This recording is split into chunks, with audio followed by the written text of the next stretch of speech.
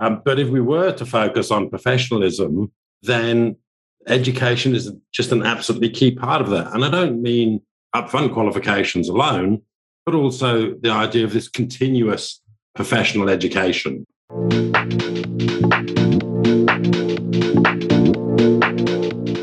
Welcome to the Finsia podcast. Today, I'm really pleased to have Chris Whitehead, Finsia CEO and Managing Director for the past almost 5 years.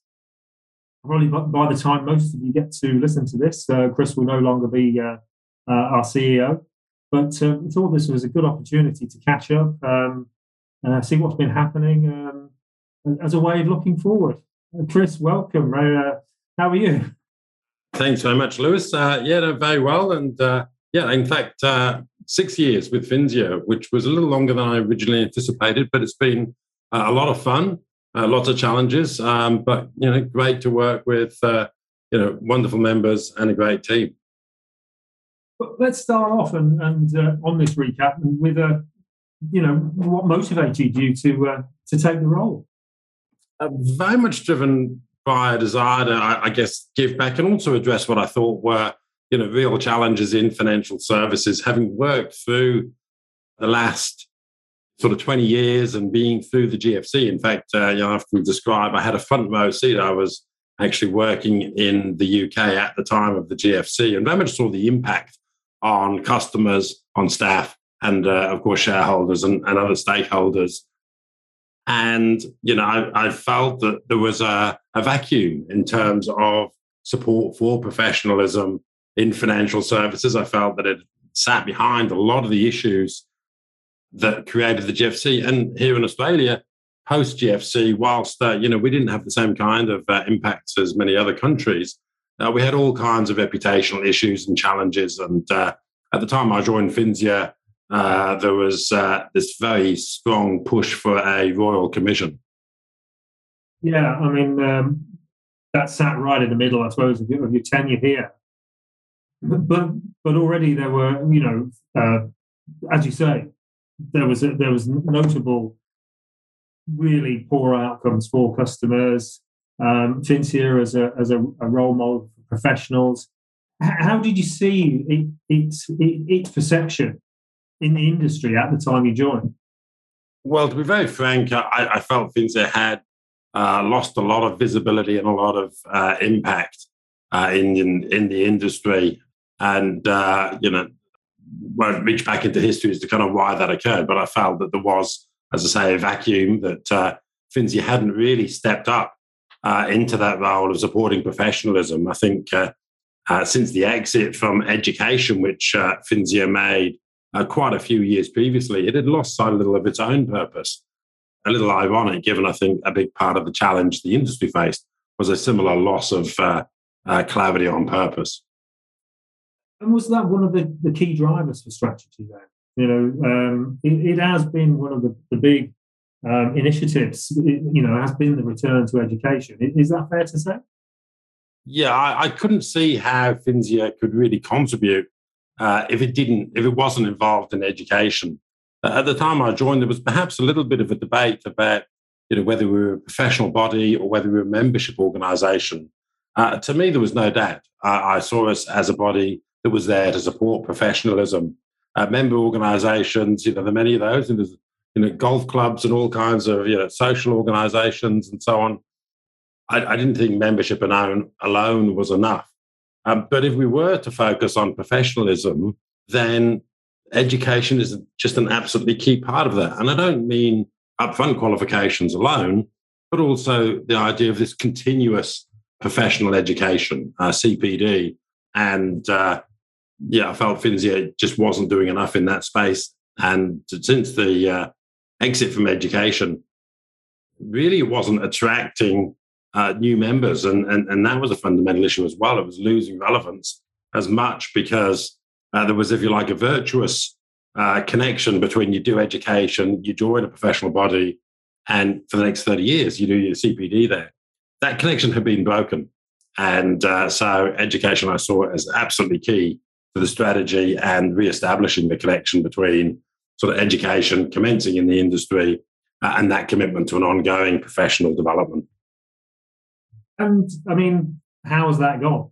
Can we, before moving on to other things, I think that you've noted that FinSIA's funding was there was a template before then, and how does it stand now? Look, it's changed dramatically. There's still more to do, so I certainly don't want to say job done. But for instance, when I joined, FinSIA's revenue was 96% membership fees, and members were uncertain what they were getting for that, quite frankly. And now that sits more like 40% of the income comes from membership, and the remainder largely comes from education. So it's changed FinSIA's financial position dramatically. That's taken a big investment in programs, but obviously that augurs well for the future, that additional significant source of revenue. And as I say, also the benefit that those who do graduate the education, one hopes that many of those will become members and provide further support in that way. So we've made good progress in that regards. In terms of industry impact, I'm delighted that we've had over 10,000 people enroll in FinSIA professional qualifications, over 4,000 graduate. They're great numbers from a standing start. We were absolutely a startup in education 5 years ago. So I'm very pleased with that, but it represents less than 5% of the industry population. So there's a long way to go, a lot more to do. I mean, it is interesting, isn't it? And I was going to say, were there any comments about people supportive or otherwise at the beginning when you revealed that strategy? Generally, I think people were very supportive. The biggest challenge we've had is you can only obviously do these things in stages, particularly given the investment in program development. And so the concern from a lot of members has been that it's been very banking focused. And on one hand, that's quite unapologetic in terms of perhaps that's where the greatest vacuum and opportunity and need was established. But I'm very conscious that our securities heritage, in fact, our education heritage in particular, comes from the Securities Institute. And we do have to broaden out our education offerings. We do have some more generic programs in areas such as risk management, cybersecurity, climate risk, and so on, that do cover financial services broadly. But we'd like to do more in the security space. So that's probably one area that there's definitely a lot more to do. Obviously, there's always a lot more to do, isn't there? But absolutely. Are there any of the initiatives that we've seen that you're particularly proud of that you'd highlight? I think along the way. Certainly, I think the programs we've done jointly with the Chartered Banker, the fact that those are specifically designed for Australia and for New Zealand, they're localised, highly relevant, and I think the numbers speak for themselves. We're talking about thousands of people. We're now starting to, I think, see a growing awareness, of that and the benefits and the impact that can have. So, I'm certainly very proud of not launching programs, but of people finishing programs, passing exams, and being proud of working in financial services, proud of the contribution they make and proud of their own professionalism. That, to me, is the greatest buzz and the thing that I constantly enjoy hearing from people, that it's changed their self-perception as much as anything and their sense of personal responsibility. We mentioned, the Royal Commission, that was looming on the horizon when you started, and we've gone through that.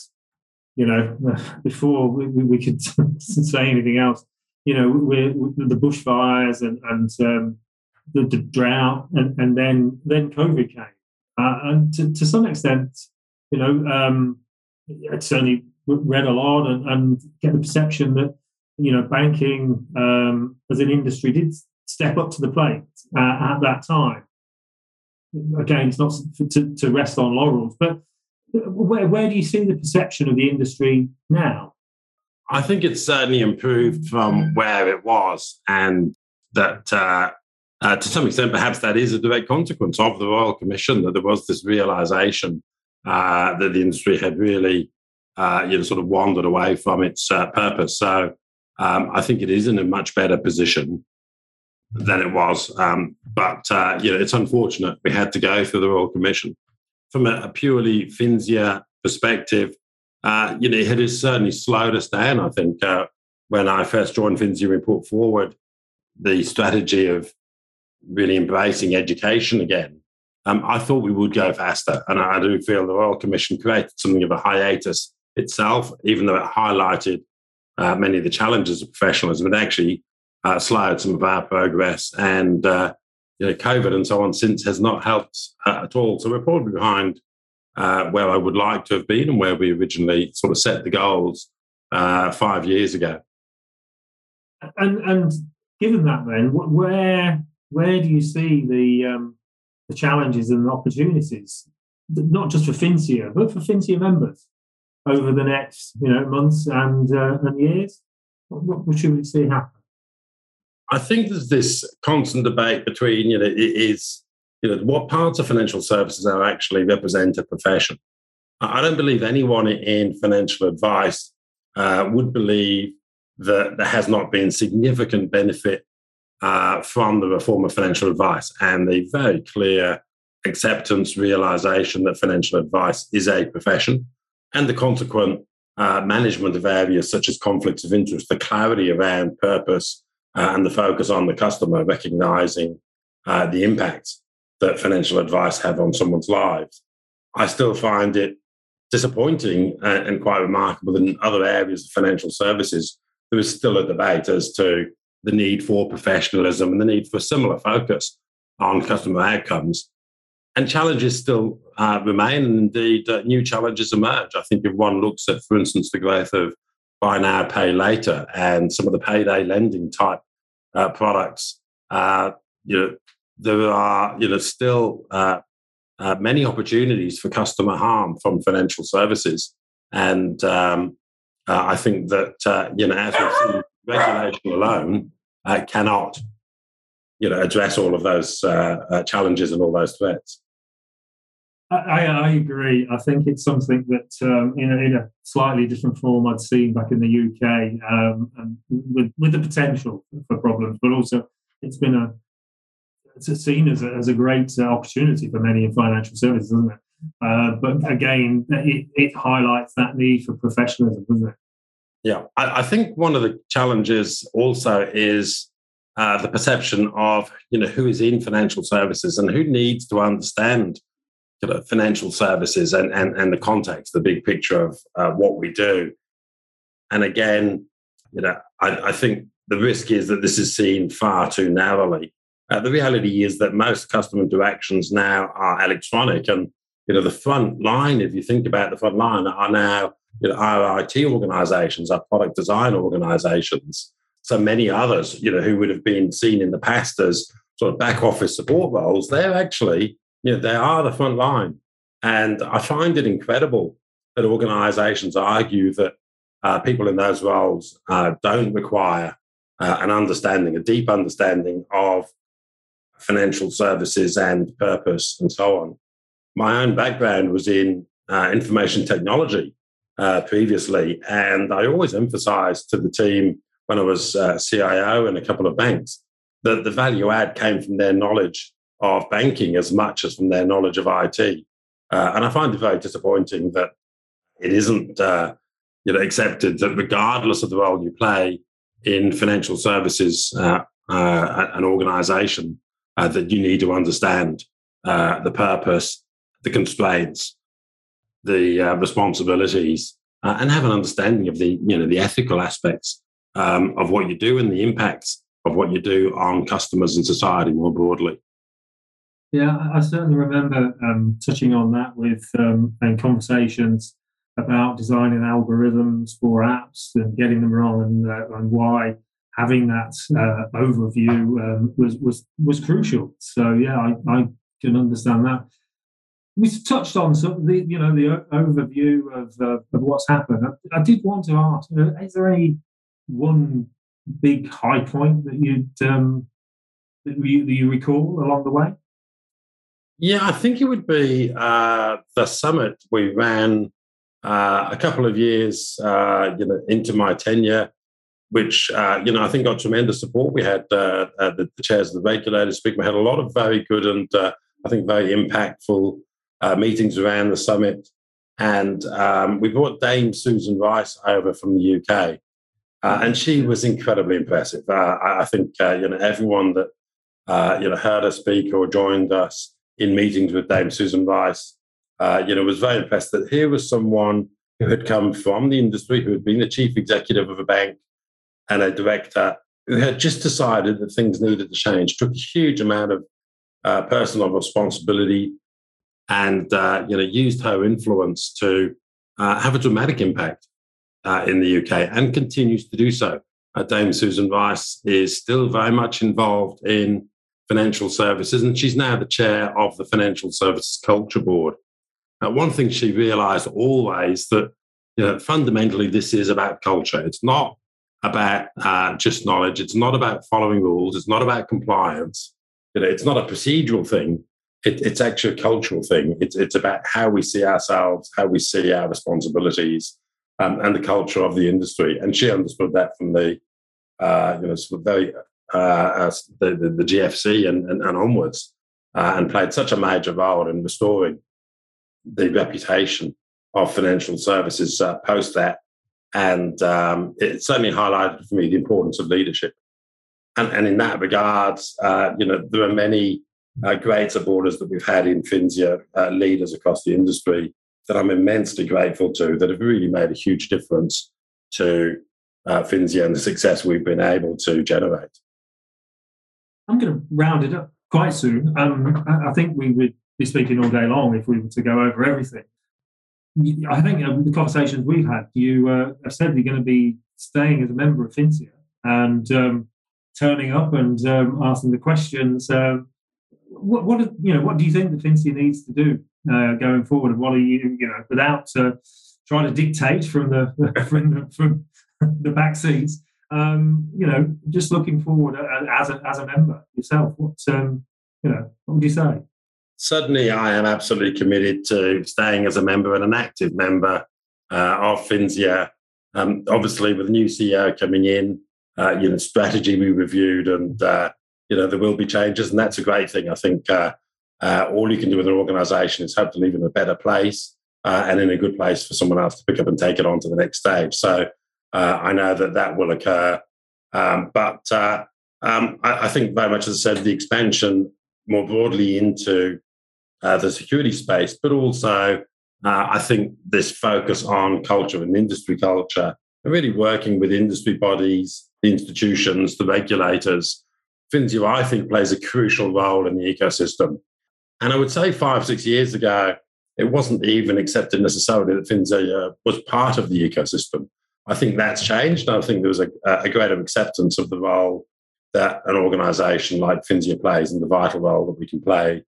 And one only needs to look to other jurisdictions in terms of the benefits that have accrued. So I think it's very much that focus on, how do we impact on the culture? How do we work with all of those other stakeholders and connect those stakeholders? How do we bridge the gap between institutions that are very concerned about compliance with the law and legislators and regulators who are concerned to see the industry take responsibility and an element of co-regulation.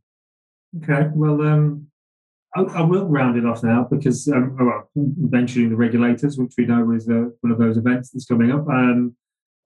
Unless there's anything else, I think let's say look forward to hearing from you at one of the events in the next few months. Thank you very much, Chris. Great, thank you very much indeed for the chance to talk to you, Lewis.